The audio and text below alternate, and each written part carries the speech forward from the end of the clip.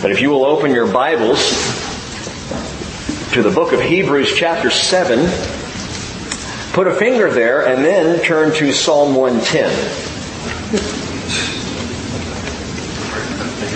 Put a finger there and turn to Genesis 14. Put a finger there.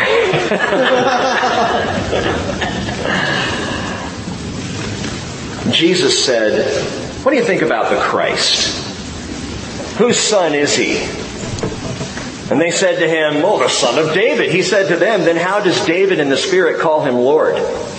Saying, the Lord said to my Lord, sit at my right hand until I put your enemies beneath your feet. If David then calls him Lord, how is he his son?" And no one was able to answer him a word, nor did anyone dare from that day on to ask him another question. Matthew 22 verses 42 through 46. Jesus quoted from David one of the most pivotal prophetic passages in all of the Bible. Psalm 110. And we're going to begin there. So make your way to Psalm 110. Jesus quoted it to challenge the thinking of the Pharisees, to get them, I think, a little off balance, because he was indicating that Messiah would not only precede, but he would exceed David. As great as David was, that glorious king of Israel, that man after God's own heart, Israel's shepherd king, he would not come to the level of Messiah. And Jesus is getting this point across, discussing and implying the superiority and the glory of Messiah himself. Jesus Christ is the same. Yesterday, today, and forever. Amen. Amen. Hebrews 13:8. He is the same yesterday, today, and forever. He is the root and the descendant of David. He said, "I am the root and the descendant of David, the bright and morning star," Revelation 22:16. And 3,000 years ago, 1,000 years before the pastor wrote the letter to the Hebrews, David, in a wonderful, mysterious flash of prophecy, overheard a conversation. Psalm 110 is one of my absolute favorite psalms because of that reality. It's just David recounting what he heard, a conversation between God and God. Between literally Yahweh and Adonai. Between Yahweh and Yeshua, the Father and the Son. And the Father is addressing the Son and speaking to the Son. And in Psalm 110 verse 1, the Lord, Yahweh, says to my Lord Adonai, "Sit at my right hand until I make your enemies a footstool for your feet." The Lord will stretch forth your strong scepter from Zion, saying, "Rule in the midst of your enemies." Note that he says, rule. Key word. Your people will volunteer freely in the day of your power. In holy array from the womb of the dawn, your youth are to you as the dew. The Lord has sworn and will not change his mind. You are a priest. Second key word.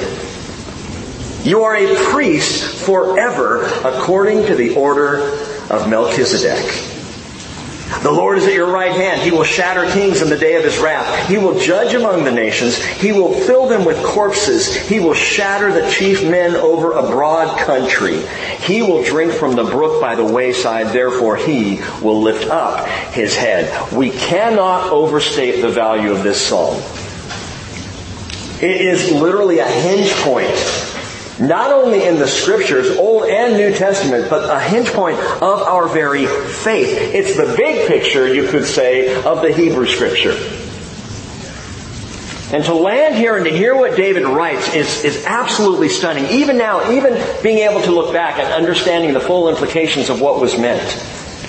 To hear David writing it at the time, it would have just been this huge, overwhelming, difficult to understand thing, because it speaks of a royal priesthood. A ruling priesthood. Which is unusual. In fact, was not a thing in Israel.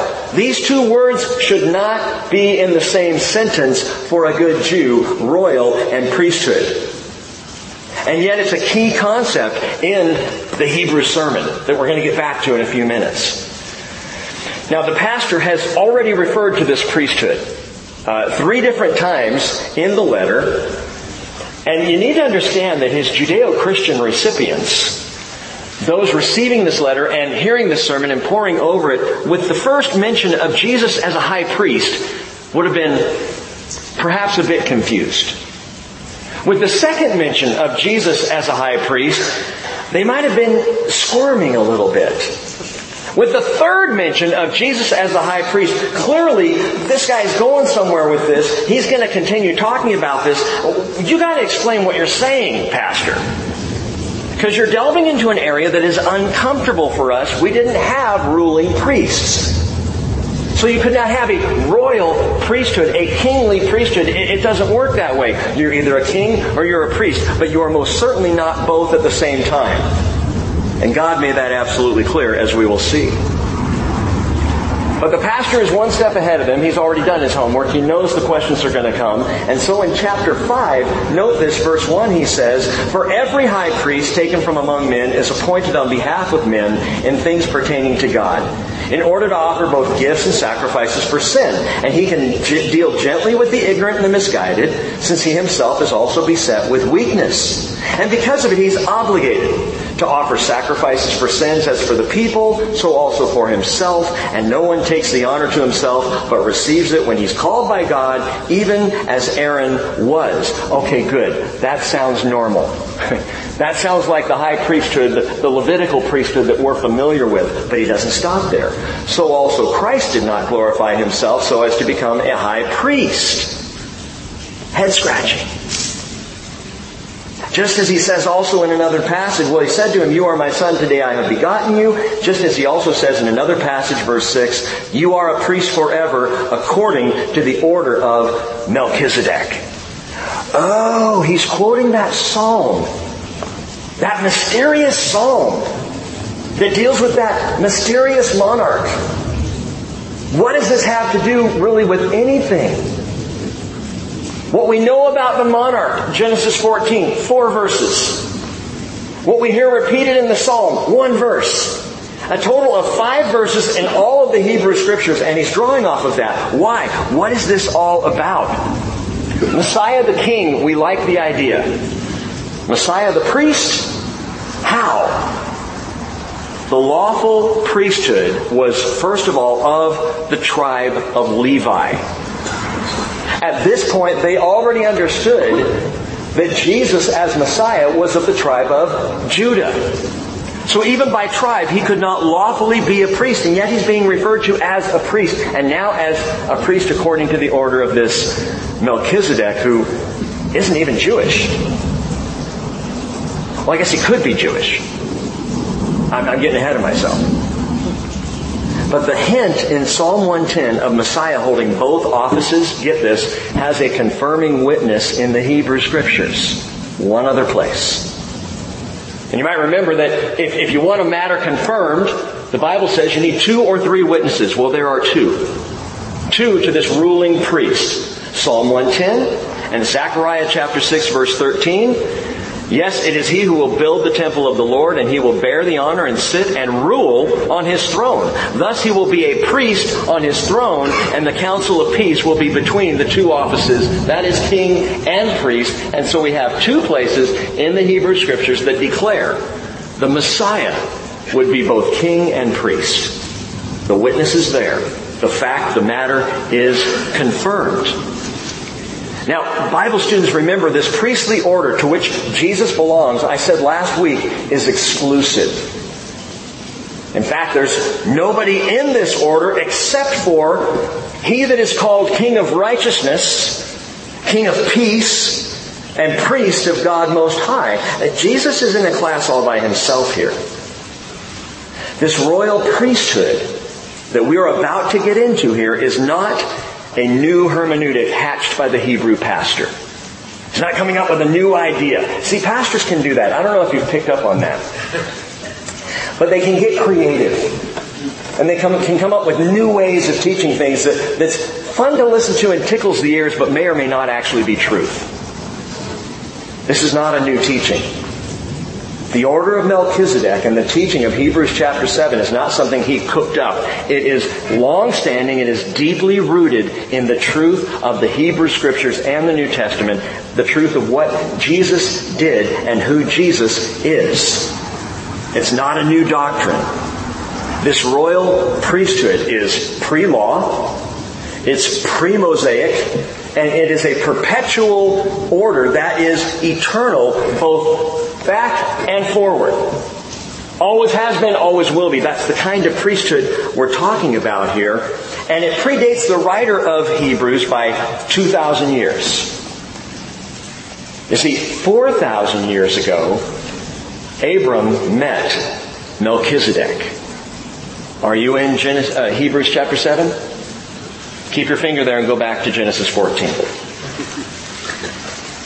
Genesis 14, let's get the backstory. Let's get the understanding here. An 80-plus-year-old Abram is just coming off of one of the greatest military raids in Israelite or Israeli history. We don't know a whole lot about it, save what we're told in Genesis 14, but it's a remarkable military rescue of his nephew Lot and many others who have been taken captive, and much spoil and loot came back with Abram. But it's just the backstory for the real issue, for the more important engagement, which we pick up in verse 17 of Genesis 14. Then after his return from the defeat of Cheddar Cheese and the kings who were with him. I couldn't resist. Cheddar Laomar. And the kings who were with him, the king of Sodom, note this, the king of Sodom went out to meet him at the valley of Shaveh, that is the king's valley. And Melchizedek, king of Salem, brought out bread and wine. Now he was a priest of God Most High. He blessed him and said, "Blessed be Abram of God Most High, possessor of heaven and earth, and blessed be God Most High, who has delivered your enemies into your hand." And he, that is Abram, gave him, Melchizedek, a tenth of all the spoils. Curiously, Abram gave a tithe, 10% of everything that he had just won in this battle to Melchizedek, but he gave nothing to Bera. Who's Bera? King of Sodom. Keep reading. The king of Sodom said to Abram, "Give the people to me and take the goods for yourself."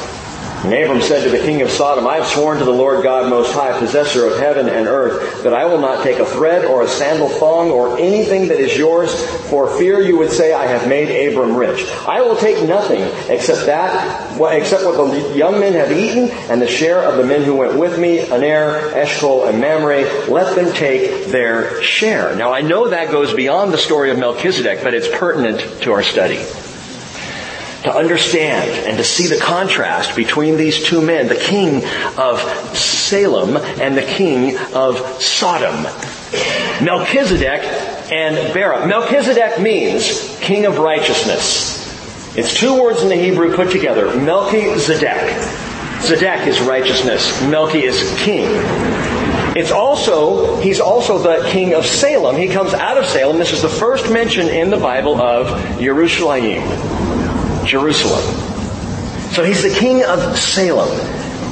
So his name, Melchizedek, means king of righteousness, but he's the king of Salem, which means peace. King of righteousness, king of peace. By contrast, Bera, the king of Sodom. Bera means son of evil.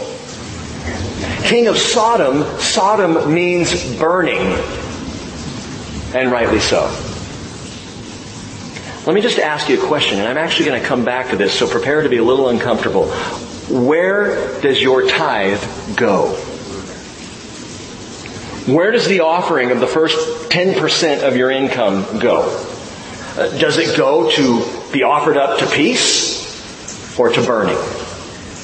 Does it go to the king of Salem or the king of Sodom? Does it go to Melchizedek or to Bera?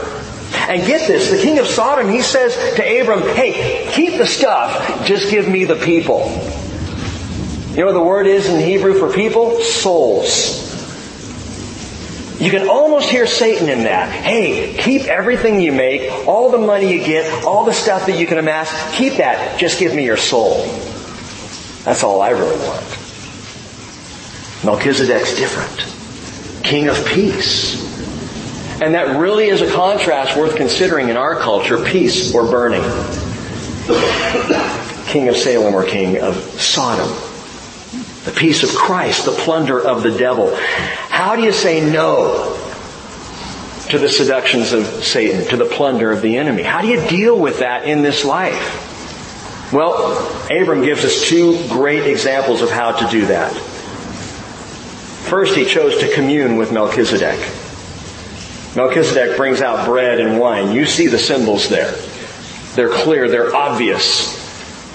They're there for a reason. Oh, he brought them out. This really happened. But the fact that it's bread and wine is fascinating to me because they are the symbols of the Lord's table of communion. And what we see before he interacts with the king of Sodom, Abram has already interacted with the king of Salem of peace. He has already communed in this representation of communion, of the Lord's Supper. He's already done this with Melchizedek. He already is prepared now to deal with the king of Sodom. It's a good test. And he gave Melchizedek the first 10% of all the spoils, which is another wise thing to do. I will tell you, I'm not a financial advisor. I'm just a pastor. But I will tell you the first and best thing that you can do financially, whether you're struggling or you got it all together, is give the first fruits, the first 10% of your income, just give it to God. Well, Rick, you're just saying that because perhaps the budget is down. Okay, don't give it here. I wouldn't know. Finance team wouldn't know. Give it to God. If you don't want to give to this local fellowship, that's fine. Give it to the Lord. Give it somewhere where you have to just trust the Lord that this 10% is going to His work and not yours. More on that in just a minute. But why did he do that? Why did Abram, he's just had won this glorious victory. What was it about Melchizedek that caused Abram to tithe to him? And to respond to him so positively in the way that he does. Back to Hebrews chapter 7.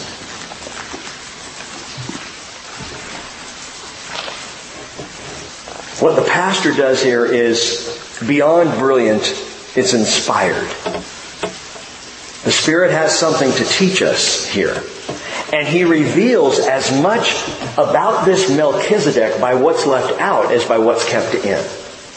Watch this. Verse 1, chapter 7. For this Melchizedek, king of Salem, priest of the Most High God, who met Abraham as he was returning from the slaughter of the kings and blessed him, to whom also Abraham apportioned a 10th part of all the spoils, was first of all, by the translation of his name, King of Righteousness. And then also King of Salem, which is King of Peace. Verse 3. Without father, without mother, without genealogy, having neither beginning of days nor end of life, but made like the Son of God, he remains a priest perpetually. Oh, I see what the Hebrew pastor's doing. He's painting a picture.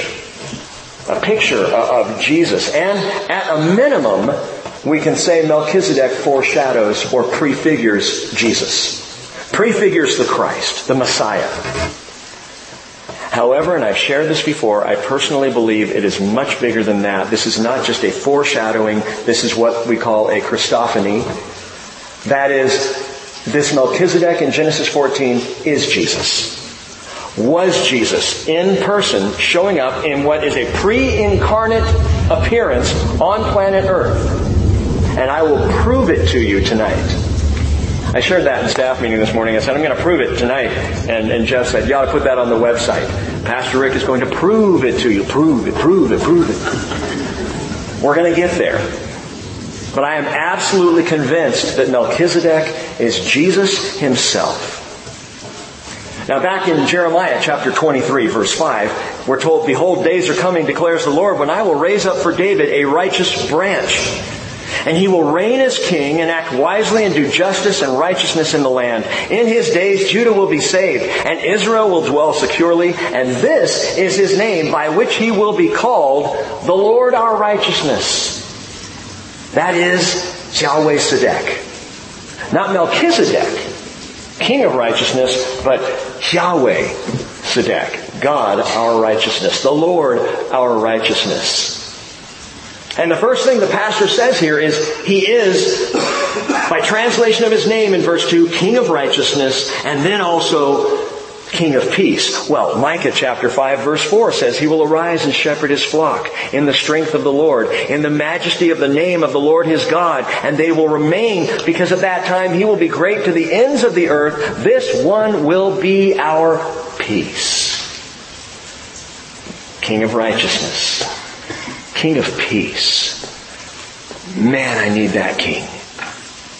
I need in my life to know that something is true. To know that in the storms and in sometimes the wreckage and in the fears and in the difficulties and in the stress, that there is a righteousness. That there is an absolute. And He is King of all that is righteous. And He is King of peace, because I need that too. To know He is righteousness and peace. And by the way, note this. In fact, I'll give you 4 principles tonight as we go through this. And this is the first principle. Righteousness precedes peace. Note the order. He even says this. He was first of all King of righteousness and then King of peace. Because righteousness always precedes real peace. You're not going to find real peace without true righteousness. People pursue peace in so many pointless ways. Pleasure. I'll get peace through pleasure. Through satisfying that urge or that desire. That's where I'll find peace. Or through escape. I just got to get away from it all. And there I'm going to find peace. Or through compromise. The pressure's just too strong right now. The lure's a sin. It's too heavy. I'm just going to give in. I'm just going to make kind of an appeasement. By the way, whether we're talking about North Korea or spiritual things, appeasement never works. Ever. Especially when you're dealing with evil. People will try and find peace through power. If I can just get strong enough, big enough, tough enough, fearful enough, then I'll have peace. And you can't find it in any of these things. Without righteousness, there is no peace. Because we were made by God. We were made to ultimately be right with God. And we are not right with God. We are not righteous. And therefore we will not know peace. Charles Spurgeon said, peace without righteousness is like the smooth surface of the stream before it takes its awful Niagara plunge. Well said. Isaiah 32:17 tells us the work of righteousness will be peace. And the service of righteousness is quietness and confidence forever. When I'm right with God, then and only then, all is right with my world. But when God and I aren't talking, when there's a silence there, because of my choice, when I am ignoring Him or rejecting Him or rebelling against Him, I will not ever know peace. Paul said in Romans 5:1, therefore being justified by faith we have peace with God through our Lord Jesus Christ. So the only path to peace is righteousness, the righteousness of God, purchased by Jesus, received by faith in Him, and then we have peace. Melchizedek, King of righteousness and King of peace. Verse 3 again, listen to this. Without father, without mother, without genealogy, having neither beginning of days nor end of life, but made like the Son of God, He remains a priest perpetually. Let me repeat this. The pastor culls from what we don't know about Melchizedek as much as from what we do know about him. He just appears there in Genesis 14. We know nothing about his genealogy, nothing about his parents. Who was his mom? Who was his dad? He doesn't have them. At least as far as the Scriptures are concerned. When was he born? He wasn't, as far as the Scriptures are concerned. Well, when did he die? He didn't. As far as we know, because the Scriptures don't tell us. There is silence. And I submit to you it is an intentional silence. He shows up there in Genesis 14, disappears for 1,000 years of obscurity, and then David overhears the Lord pluck that name out of nowhere in this holy conversation about this royal priestly order as he jots it down in Psalm 110, and then you hear nothing else again until the Hebrew writer brings him back up. I love a good mystery. And God knows this about us, and so He's luring us in a godly, righteous way. He's drawing us by the mystery of Melchizedek and this royal priestly order. Note this, he is made like the Son of God, that is Melchizedek. What does that mean, to be made like the Son of God? The Greek word means a facsimile, or a visual copy.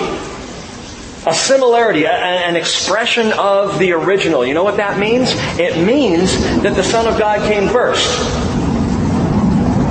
That Jesus must precede this appearance of Melchizedek. Well, Rick, you told us you were going to prove to us that Jesus is Melchizedek. I will. But again, for sake of argument, if we're saying that there's Melchizedek and there's Jesus, Jesus came first. And if in fact Jesus is Melchizedek, well, Jesus still came first. He was in the beginning with God. Right? He's always been. So, in essence, He always precedes Melchizedek. He comes first. You don't make a copy of something unless you have the original. And Melchizedek is made like the Son of God. There are the similarities here. He's an expression of, a foreshadowing of, a prefiguring of, or actually, Jesus Himself. But here's what I want you to get out of verse 3. Jesus is the pattern. He's the perfect model, and He is for you and for me too. Can you say, I'm being made like the Son of God? See, that's the vision for the Christian life. That's the reason you're here tonight. It's not to get information about Melchizedek. You can walk out the door and forget the name, and that's okay. You're here tonight because you desire in your heart of hearts to be made like the Son of God. To be fashioned after the pattern of Jesus. To look like Him, to act like Him, to think like Him. To bear the fruit of the Spirit, which is His fruit. To be one of His own, to be seen as belonging to Him. Are you made like the Son of God? Are you seeking to pattern your life after His? We talked about this a little bit this morning. That to pattern your life after His is a spiritual thing, asking God to do supernaturally in you what you cannot do for yourself. But it's also a very physical thing. I've said before, read the Gospels. Do the Gospels. Live the Gospels. What Jesus got happy about, get happy about. What made Him angry, be angry with. What brought Him peace, let that be what brings you peace. Pattern your life after the life you see in the Gospels. And you will be being made after the image of Jesus. Romans 8:29, Paul said, those whom God foreknew, He also predestined to become conformed to the image of His Son. He is made like the Son of God. Are we? Verse 4. Now observe how great this man was, to whom Abraham the patriarch gave a tenth of the choicest spoils. Choicest spoils is literally the top of the heap. So we would say first fruits. This was a first fruits offering. This was the tenth of the very best of the best. Why does Abraham do that? Because principle number 2. Did you guys get principle number 1? Righteousness precedes peace. Principle number 2, the lesser honors the greater. Why did Abraham tithe? Because the lesser honors the greater. This was such an aha moment for me this week. I have always taught that tithing is a matter of faith. I believe it is. Not faith as in proving yourself, but faith as in increasing trust in God. As I tithe, I trust that the only way the rest of the 90% that I'm allowed to keep is going to work is if I trust Him.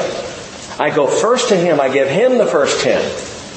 Which, by the way, you know that belongs to Him anyway. In fact, the entire 100% of what you make, your gross income is His. He's only loaning it to you. He's allowing you to use it. You didn't work hard for the money. God determined what you were going to get, and you got it. And then He says, oh, and by the way, why don't you give me the first 10% just to remind you where it comes from. And we say, well, I don't know if I can give you 10% of my money. And so I've taught this, and you've heard it perhaps here at the bridge.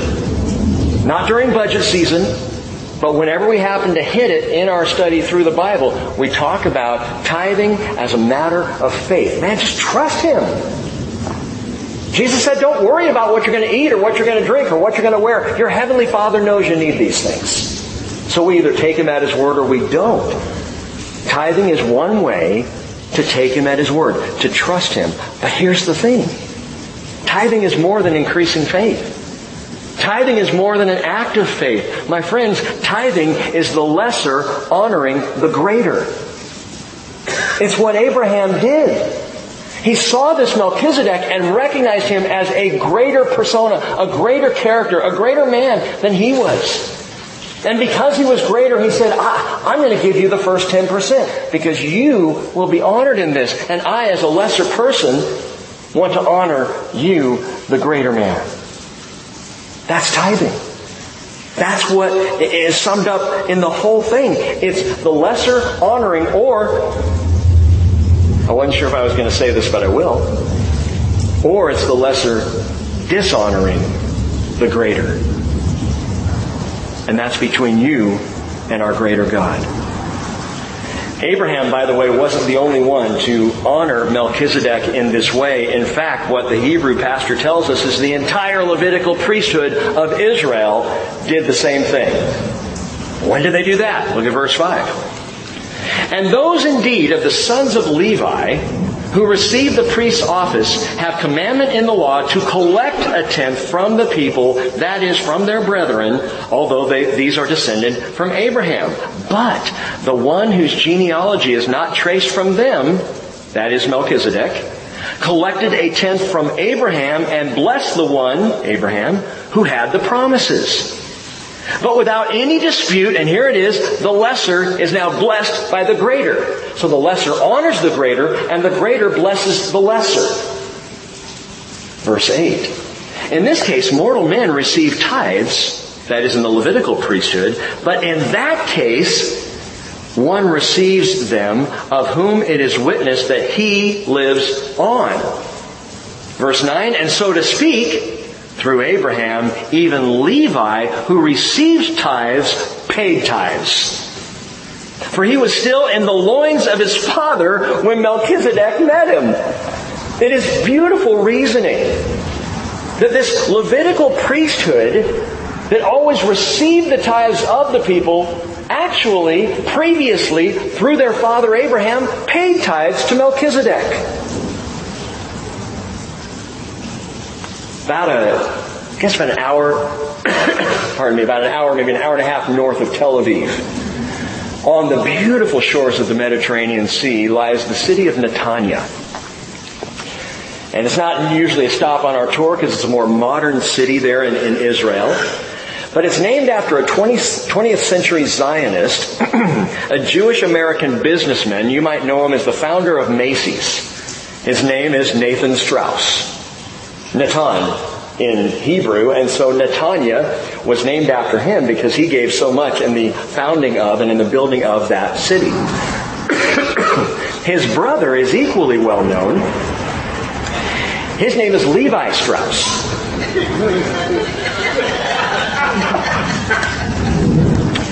What the pastor is saying, brace yourselves for this, in verse 10, is that when Abraham tithes to Melchizedek, Levi was in his genes.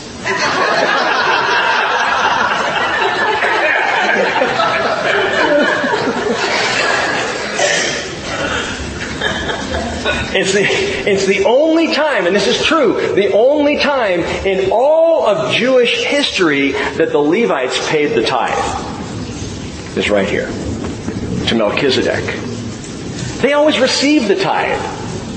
Those mortal, imperfect priests received it because that was the only way that they could survive.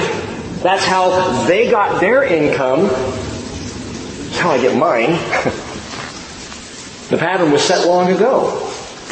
But God did determine, there are some, what I want you to do is spend 40 plus hours a week doing this, and because you're so pathetic, we'll take care of you. See, that's kind of how I look at it. The Levitical priests paid the tithe. You know, when I read that, and this was years ago, I realized I got a responsibility to tithe. I'm a pastor, and my income, yes, it comes out of the tithes and offerings of the church fellowship. That's how I'm supported. I do this full time. I know that's shocking to some of you. But I realized, and I always struggle with that, where the tithe was concerned. What, I'm supposed to take income and then just turn right around and get 10% of it right back? Who does that? Why? That doesn't make sense to me. And then I read this. And I realized that the Levitical priesthood tithed. Oh, they weren't required to tithe to the temple or to tithe to themselves, but in the genes of Abraham, Levi tithed. Why are you sitting on this issue of tithing? I understand that some people get all wrapped around the offering box whenever we bring this up. They don't like to hear it. They get uncomfortable. And some people will. I'm not saying you. In fact, I doubt it's you. You're here tonight. You are obviously the upper crust of the fellowship. Some people, when tithing is mentioned, when offering is brought up, they will explain it away. Now, I'm not into all that legalistic stuff, they may say. And so they'll diminish its value. They will rationalize other ways of giving. Well, I give of my time. I tithe of my energy. I've heard that one. Well, let me just tell you, that's not a biblical tithe. That's your life. And God's not asking you to give 10% of your life. He wants your entire life. He only wants 10% of your income. You get to keep 90%. But for your life, you got to give it all. But people will explain this away. I won't even say people. I did this for years, and I understand this. Isn't tithing commanded under the law? And I'm not under the law, and therefore I'm under grace. I don't have to tithe. No, you don't. Tithing's not going to get you into heaven. Tithing is not a salvation issue. It is a faith issue. It is a trust issue. It is a growing in the Lord issue. I would even go so far as it is a made like the Son of God issue. But it's not going to save you. I'll grant that. Here's what we've got to understand. Tithing, and when I say tithing, I'm not just talking about putting $1 in the box. I'm talking about 10%. Now, if you made $10 for the year and you put $1 in, then you've tithed.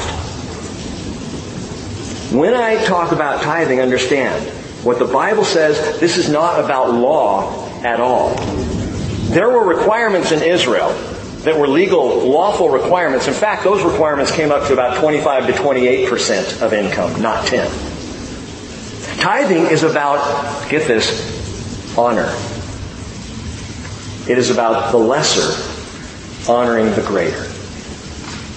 If you've never thought about it this way before, man, put that in your spirit and think it through. Tithing is the lesser honoring the greater. Abraham preceded the law, by the way, by half a century. So this tithe had nothing to do with the law. The tithe to Melchizedek. And you could say, since it's the lesser honoring the greater, that tithing is, more than anything else, more than an act of faith even, tithing is an act of worship. Because in tithing I am worshiping my greater God. Matthew 6:24, Jesus said, no one can serve two masters. Either he'll hate the one and love the other, or he'll be devoted to one and despise the other. You cannot serve God and wealth. In another place, he said to the Pharisees, he said, you tithe even down to mint, dill, and cumin. You even tithe your spices, you're so uptight about it. And he says, you know what? You neglect justice and mercy. So what you really need to do is give justice and mercy and forget about the tithe. No, that's not what he said. He said you should do the former without neglecting the latter. So even Jesus confirms the concept, the idea of tithing. The real question, though, and we'll leave this thought and I just let you stew in it, think about it, process it. My job here is to not get more in the offering box. My job is to encourage faith. and honoring the one who is greater. So the question is, the real question of the tithe is, who is greater in your life? Who is the greater one? Verse 11. Now, if perfection was through the Levitical priesthood, for on the basis of it, the people received the law, that is, upon them, upon and through the Levitical priesthood, that's kind of how the law was set up. What further need was there for another priest to arise according to the order of Melchizedek? And he's pointing to Jesus now. And not just be designated according to the order of Aaron. Why wasn't Jesus just made a Levitical priest? Why not just make Jesus the high priest? He could come in there and he could kick Annas and Caiaphas off the throne and just take the high priestly rule himself. He could be a Levitical priest. Why not have him of the tribe of Levi? And just be one of those priests? That's the question he's asking. But he answers it, verse 12. He says, for when the priesthood is changed, of necessity there takes place a change of law also. In other words, hey, with Jesus, everything's about to change. Everything's going to be different. Everything is going to shift. He's building his whole sermon, remember this, on the supremacy of Christ. Starts off in chapter 1, verses 1, 2, and 3, talking about Jesus as God. And then Jesus more supreme, more superior than the angels. And he's going through, and now he's comparing the priesthood of Jesus and saying it is far superior to the priesthood of Levi. The Levitical priesthood, the Melchizedekian priesthood. This one is far superior. And so, principle number 3, the perfect sets aside the imperfect. The perfect sets aside the imperfect. As goes the priesthood, which is now obsolete because now Jesus has come in as the new high priest of a better order, so goes the law, because the priesthood and the law are intertwined. You can't separate them out.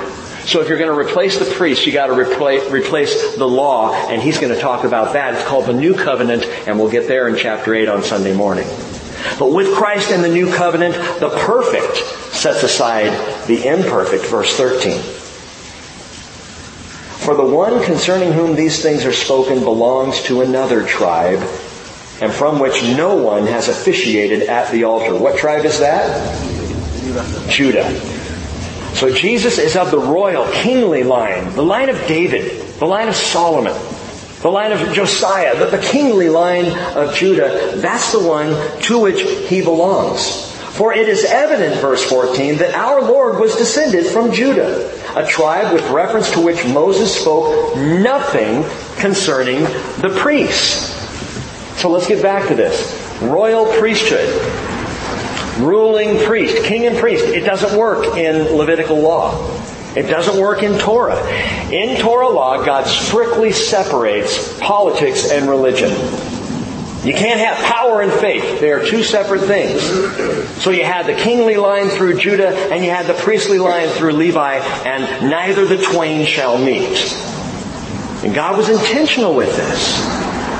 Two kings tried to avoid this, tried to actually become priestly. And it did not go well for either one of them. The first one was not of the tribe of Judah. He was of the tribe of Benjamin. He was the people's choice, not God's choice. His name was Saul. Saul came along, and we're told in 1 Samuel 13 that he went up and decided it was time for him to offer sacrifices at Gilgal. That's where Samuel was offering the priestly sacrifice. Samuel was a prophet and a priest, but not a king.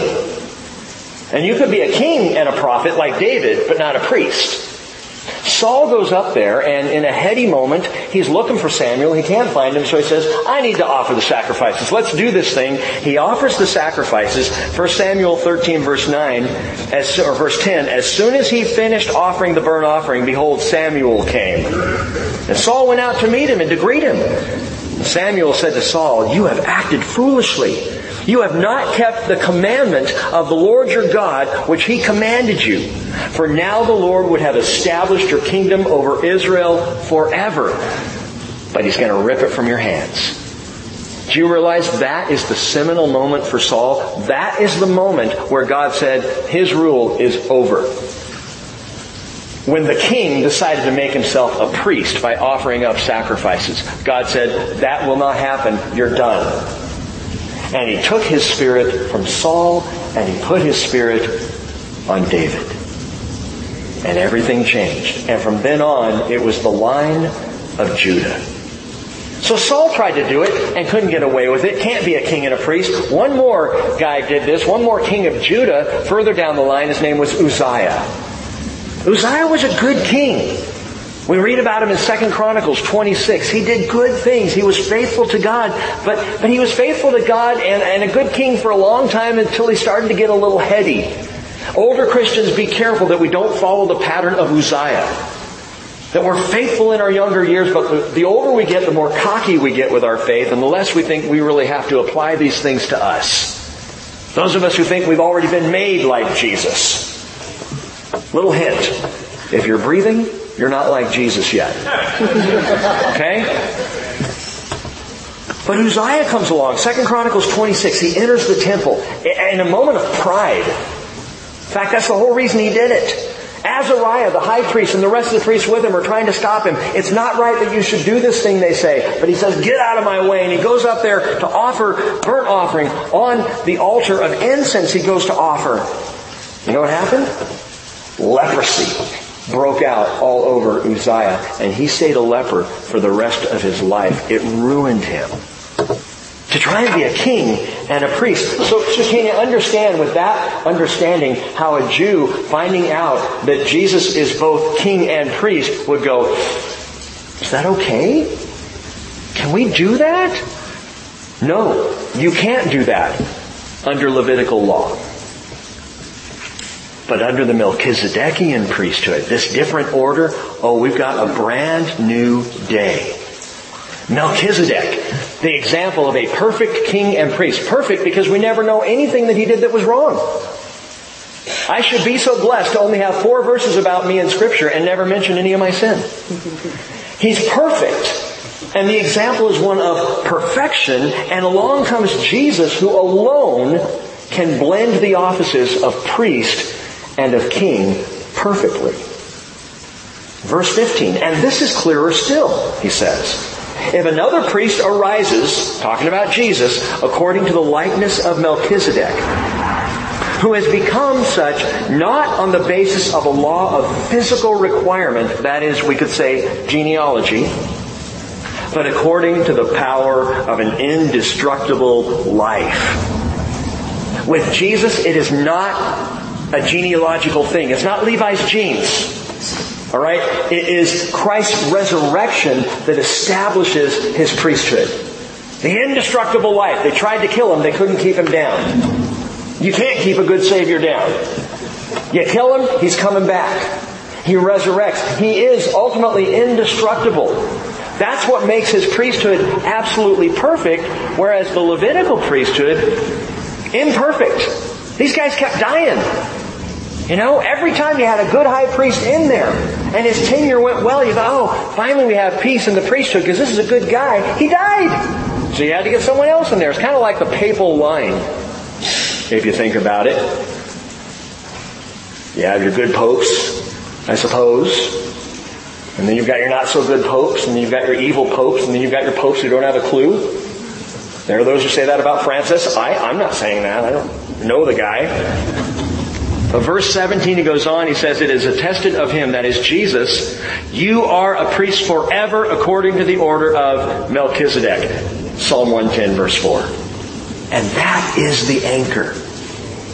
That's the anchor. Remember, Sunday, chapter 6, verse 19, this anchor we have this hope we have as an anchor of the soul, a hope both sure and steadfast, and one which enters within the veil, where Jesus has entered as a forerunner for us, having become a high priest forever according to the order of Melchizedek. That's our hope. Melchizedek. Jesus Christ, the perfect order of the perfect priesthood. He is our hope because Jesus isn't going to die. He's not going to be replaced. He's perfect, and He replaces that which is imperfect. better genes, a better covenant. In verse 20, I'll go back to verse 18. For on the one hand, there is a setting aside of a former commandment because of its weakness and uselessness. This is a Jewish pastor, a Jewish Christian saying these things about the law. That it's weak and useless? Why would he say that? Verse 19, for the law made nothing perfect. Hey, the law was perfect, but we're not. You can hand me a perfect law, but if I can't keep it, the law itself is useless to me.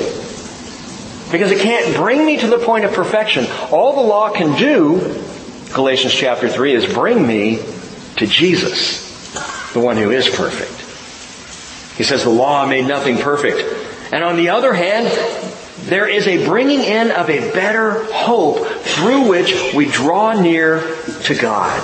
And that's the deal. We draw near to Him, to the perfect covenant, to the perfect high priest, not tied down to the old Levitical priesthood that cannot perfect anybody. Verse 20, and inasmuch as it was not without an oath, for they, going back to the Levitical priesthood, they became priests without an oath. You realize that? You didn't get sworn in as a Levitical priest. You got born in. That was it. You're born in the tribe of Levi, you take your place in line, and when your number gets called up, you go down there and you do your priestly service. Or if you're born in the tribe of the tribe of Levi, but of Aaron in that tribe, then you're in line for the high priesthood, and you may perhaps be able to be the high priest someday. But only if you're born that way. They were never sworn in. They were just born in. It was the height of nepotism. You're a Levite, you're a priest. Duh. They became priests without an oath, verse 21. But He, that is Jesus, with an oath through the one who said to Him, the Lord has sworn and will not change His mind. You are a priest forever. Remember we saw this on Sunday? The promise and the oath. And the oath we saw back in Genesis 22, where God says to Abram, I swear by myself that I'm going to follow through. I swear by myself it will be of the line of Isaac all the way down. I swear by myself to make you a great nation through Isaac. By myself. The oath. But He also said it in Psalm 110. The Lord has sworn you are a priest according to the order of Melchizedek. Verse 22. So much the more also Jesus has become the guarantee of a better covenant. Man, it's just, again, it's brilliant thinking. It's brilliant theology. It's absolutely inspired. He's showing us, He's finally brought us through this Levitical priesthood. Man, Torah law was perfect, but we couldn't keep it, so it was useless to us. So we come all the way up to we needed a perfect high priest. Jesus becomes that. But again, He couldn't become that if it was through the tribe of Levi. If Jesus had been born a Levitical priest, He could not be the high priest that He is today. It had to be from outside the tribe of Levi, and I'll explain even more as we go. But Psalm 110, that remarkable 7-verse psalm, is really a swearing-in ceremony of the new high priest. God swearing in Jesus to the Melchizedekian priesthood. And as I said before, no priest was ever sworn in to the Levitical priesthood. They were born in. You're Levi, automatic assignment. Jesus is the only priest who was sworn in. By the way, when did that happen? When was that swearing in ceremony of Christ, the high priest of the order of Melchizedek? When did that? Psalm 110, David overheard it, right? David overheard it 1,000 years before the Hebrew writer addresses it. So when did it take place? I love this. What? Before the foundation? I would say no. When did he hear this? At the resurrection of Jesus. Now listen to this. This is amazing. David had good hearing. He heard 1,000 years ahead. He heard this conversation taking place 1,000 years before it happened. That is in terms of earth time.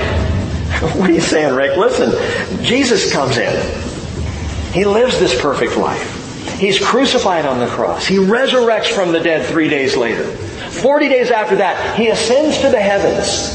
And then, at that point, the Father says to the Son, you are the new high priest of the order of Melchizedek. Well, how do we know that? Peter tells us. Acts chapter 2, verse 34. It was not David who ascended into heaven, but he himself says, the Lord said to my Lord, sit at my right hand until I make your enemies a footstool for your feet. Therefore, let all the house of Israel know that for certain God has made Him both Lord and Christ, this Jesus who you crucified.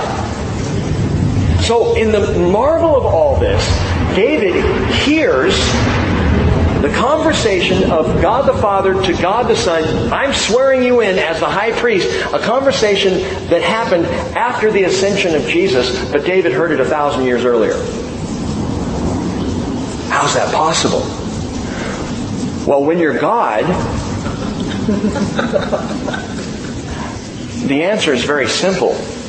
David heard a conversation that took place outside of time. We think in terms of the time bubble. God is not bound by time. When Jesus ascended, He was no longer bound by time either. And so in the presence of the Father, this conversation takes place outside of time, and it punches through time 1,000 years earlier, and David heard it, and that's when he wrote it down. Are you with me? Okay, just nod, and if not, just wipe the drool off of your face. Principles. The first principle, righteousness precedes peace. The second principle, the lesser honors the greater. The third principle, the perfect sets aside the imperfect. And principle number 4, and this is where it all comes together. This is huge. The intercessor replaces the interim. The intercessor replaces the interim. Watch this, verse 23. The former priests, on the one hand, existed in great numbers, or greater numbers, because they were prevented by death from continuing. Every former priest died. Every one of them, without exception. But Jesus, verse 24, on the other hand, because He continues forever, He holds His priesthood permanently. Therefore, He is able also to save forever those who draw near to God through Him, since He always lives. He always lives to make intercession for them. I'm going to let you in on a little secret. Les, my pastor brother, does not always live to make intercession for you. Sometimes he lives to please his wife. And that's a better ministry. Sometimes he's not available. Sometimes I'm not available. Sometimes we're not available, one for the other, to intercede right when we need each other the most. He always lives to make intercession. There is never a time when you cry out to Jesus that He says, "Can you hold on just for a moment? I'll intercede later." That happens to me on Sunday morning at times. I mean, you all know the drill. We have our ministry time, and we invite people to come forward to receive Jesus or for prayer or whatever, and we have the song going, and people come up, and I step down, and we'll pray, and people go to different ones. Sometimes you guys go to less more than me. That's okay. I've gotten over it. But people will come to me, and then the song will stop, and I'm in the middle of prayer, and it's like, oh no! I've got to be up there now. And I've actually said, I did this last Sunday to a brother. I said, hang on with me. Just stay right here. Let me go deal with them, and I'll come back.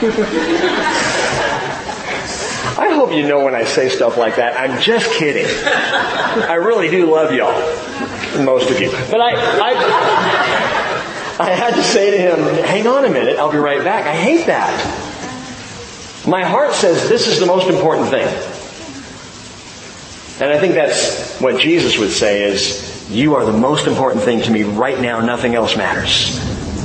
The difference between me and Jesus is I got to go do something else. But He always lives to make intercession for you. Always. That's wonderful. But it's bigger than we realize. Yes, He's the model mediator. He's the ideal intercessor. He is the supreme go-between. Different than any other priest before him, but different in two ways. And mark these and we're done tonight. Two ways. Number one, he is inviolable. What? He's inviolable. The word is also translated, he is non-transferable. When it says he holds his priesthood permanently, the word permanently is apar abatos. And that word means unchangeably. Non-transferably, there is no other. He's the only one who can hold this priesthood. By the way, in that is a hint as to why I think Jesus is Melchizedek. Because there is no other. Because there's only one in this highly exclusive priesthood. There's only one who can do this. There's only one who's eternal. Only one who's permanent. Only one who is inviolable. Non-transferable. That means you can't get saved through anybody else. No pope can save you. No priest can stand before you. No brother or sister or mother or father can stand between you and God and secure your salvation. Nobody can do it but Jesus. His priesthood is non-transferable. There is one God, 1 Timothy 2:5. One mediator also between God and men, the man Christ Jesus. Only one. Time.com told the story. I don't know if you've been following this at all. I've mentioned the Pope a couple of times. In Chile and Peru, Pope Francis now is back from his apology tour. In Chile especially, he was having to apologize to sexual abuse victims of pedophile priests. Because this pedophilia among the priesthood has continued and has been, as we've seen now over the years, covered up. In the Catholic Church, priests who committed acts of atrocity against children and then having to be removed from their priesthood, but not removed, moved to another diocese, somewhere else, to continue to perpetuate the same thing. And this has gone on and on. And so Francis goes to Chile, and there's been a big upheaval in Chile over specifically a priest higher up who was doing this. But he had to apologize, not because of what the priest did, but he apologized, quote, for insisting that victims show proof to be believed. Saying that he realized it was a slap in the face to victims that he never intended. But, at the same time, Francis doubled down on defending a Chilean bishop accused by victims of covering up for the country's most notorious pedophile priest, and he repeated that anyone who makes such accusations without providing evidence is guilty of slander. So I don't know if you're following here, but apparently the Pope is not infallible.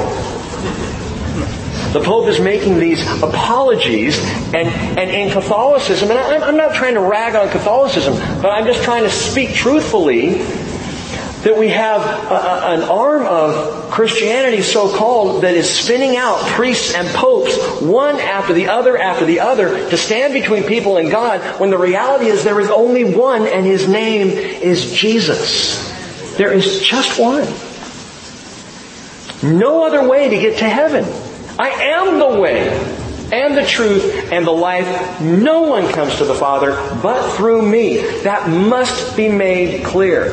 Because if we water that down or wash it away, people will miss the one path to heaven. People will go to hell believing there were multiple ways to get to God. Part of our gospel message in the death, burial, resurrection of Jesus Christ is that Jesus Christ is it. He is your only hope. Well, that's hard. People don't like that. It gets me into arguments. People get upset. I understand. But it's the only truth. I mean, it's like saying I have a shot that will cure your cancer if you take it, but this is the only one that will do it. Well, I don't want that one. I'd like this one over here. Well, then you're not going to be cured. It's that simple. I have a lifesaver. You're drowning in the water. I will throw it around you, but it's the only way I can get you to the ship. Well, I don't want a lifesaver. Please send me a helicopter. Well, you're going to drown. There is only one way.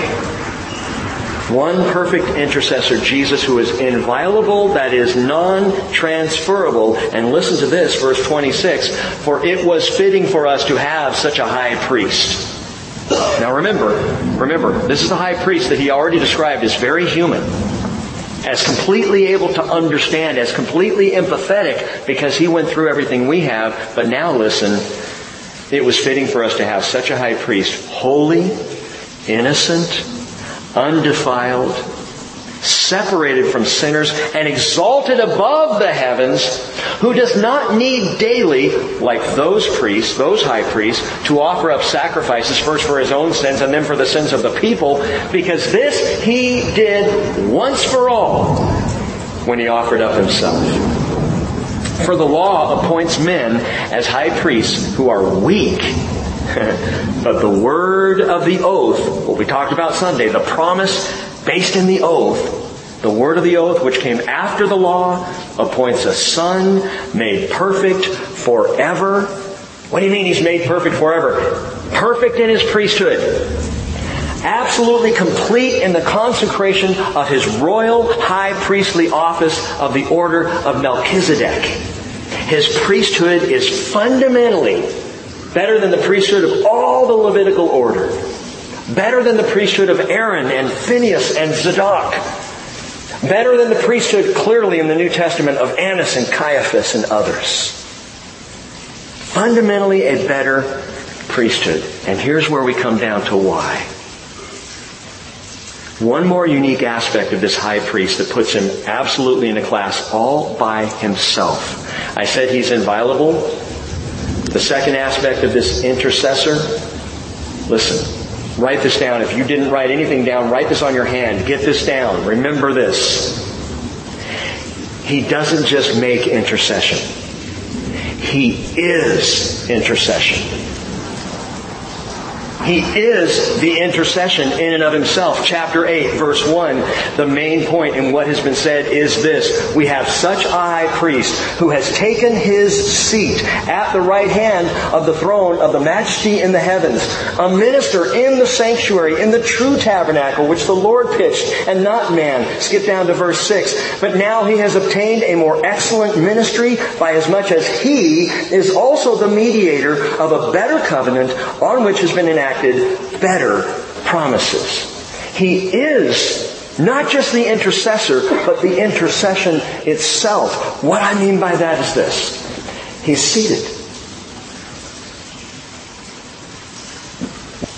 He's not pacing the courtroom. This is a misunderstanding I think we have in Christianity when we talk about the intercession of Jesus, that He's up there arguing our case, advocating for us as a defense attorney before God. Les didn't mean what he said. He really didn't. Here's well, maybe he did, but I'm going to cover for him. I got him. It's not what he's doing. He's not pleading our case before a holy bench. He is seated at the right hand of the Father. He is the intercession. His invocations, if you will, are His injuries.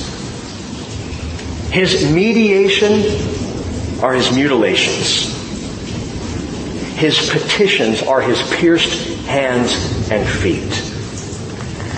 When Jesus ascended to the heavens and sat down at the right hand of the throne of the Majesty on high, when God said, I have sworn you are a priest forever after the order of Melchizedek, Jesus sat down bearing proof that you and I have been washed clean and not another word need be said.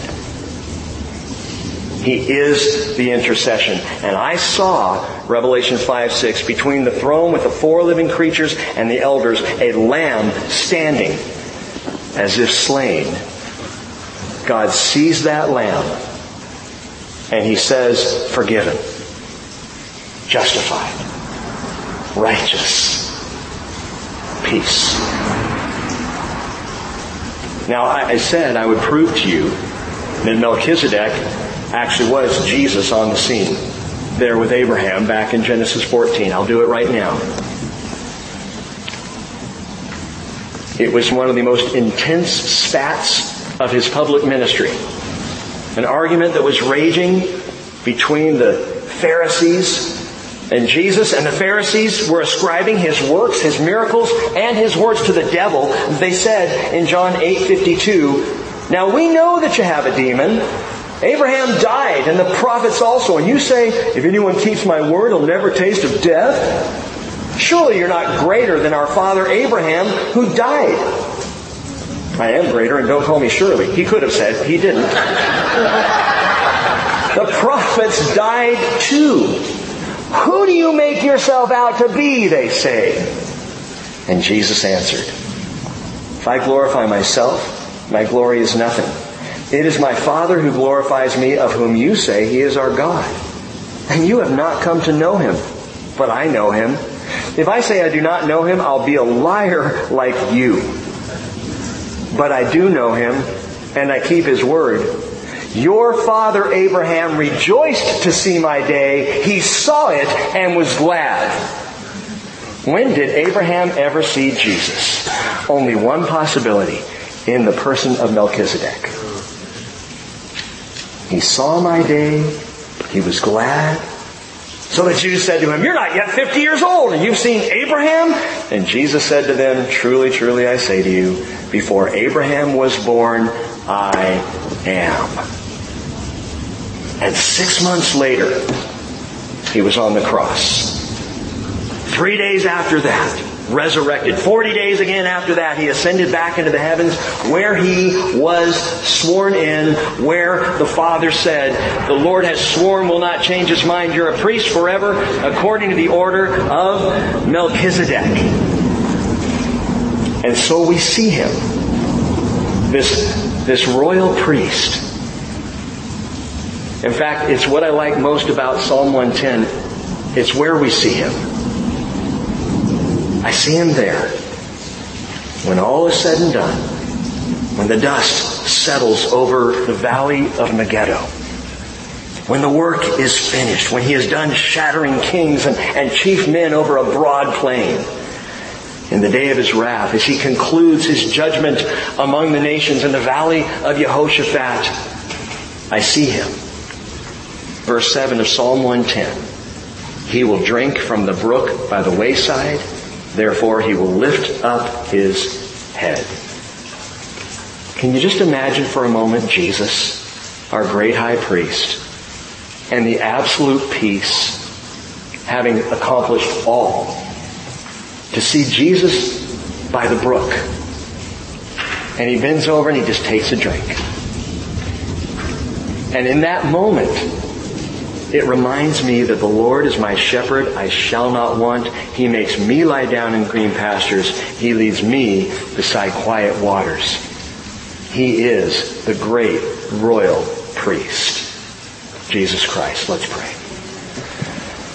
Father, we bless Your name. We bow before You as holy God. And we recognize ourselves as lesser, who are here honoring the greater Jesus Christ, our high priest and our King. We thank You for the explanation, Lord, in Your word, and it is all of Your word, that this order of Melchizedek is so important to know and understand, because it describes so beautifully and so profoundly the rule and the priesthood of Jesus. And it brings us to the point of seeing Him as the intercession. Lord Jesus, tonight, we just pray, hear our prayers. Hear our hearts. See with Your perfect eyes our struggles, our sorrows, our needs, our joys. Look upon those who tonight are soaring in their faith, and those who are crawling, just barely getting by. Would You, Lord Jesus, look upon all of us and be our intercession. We love You, Lord, and we worship You. In Jesus' name, amen. Let's stand and worship Him.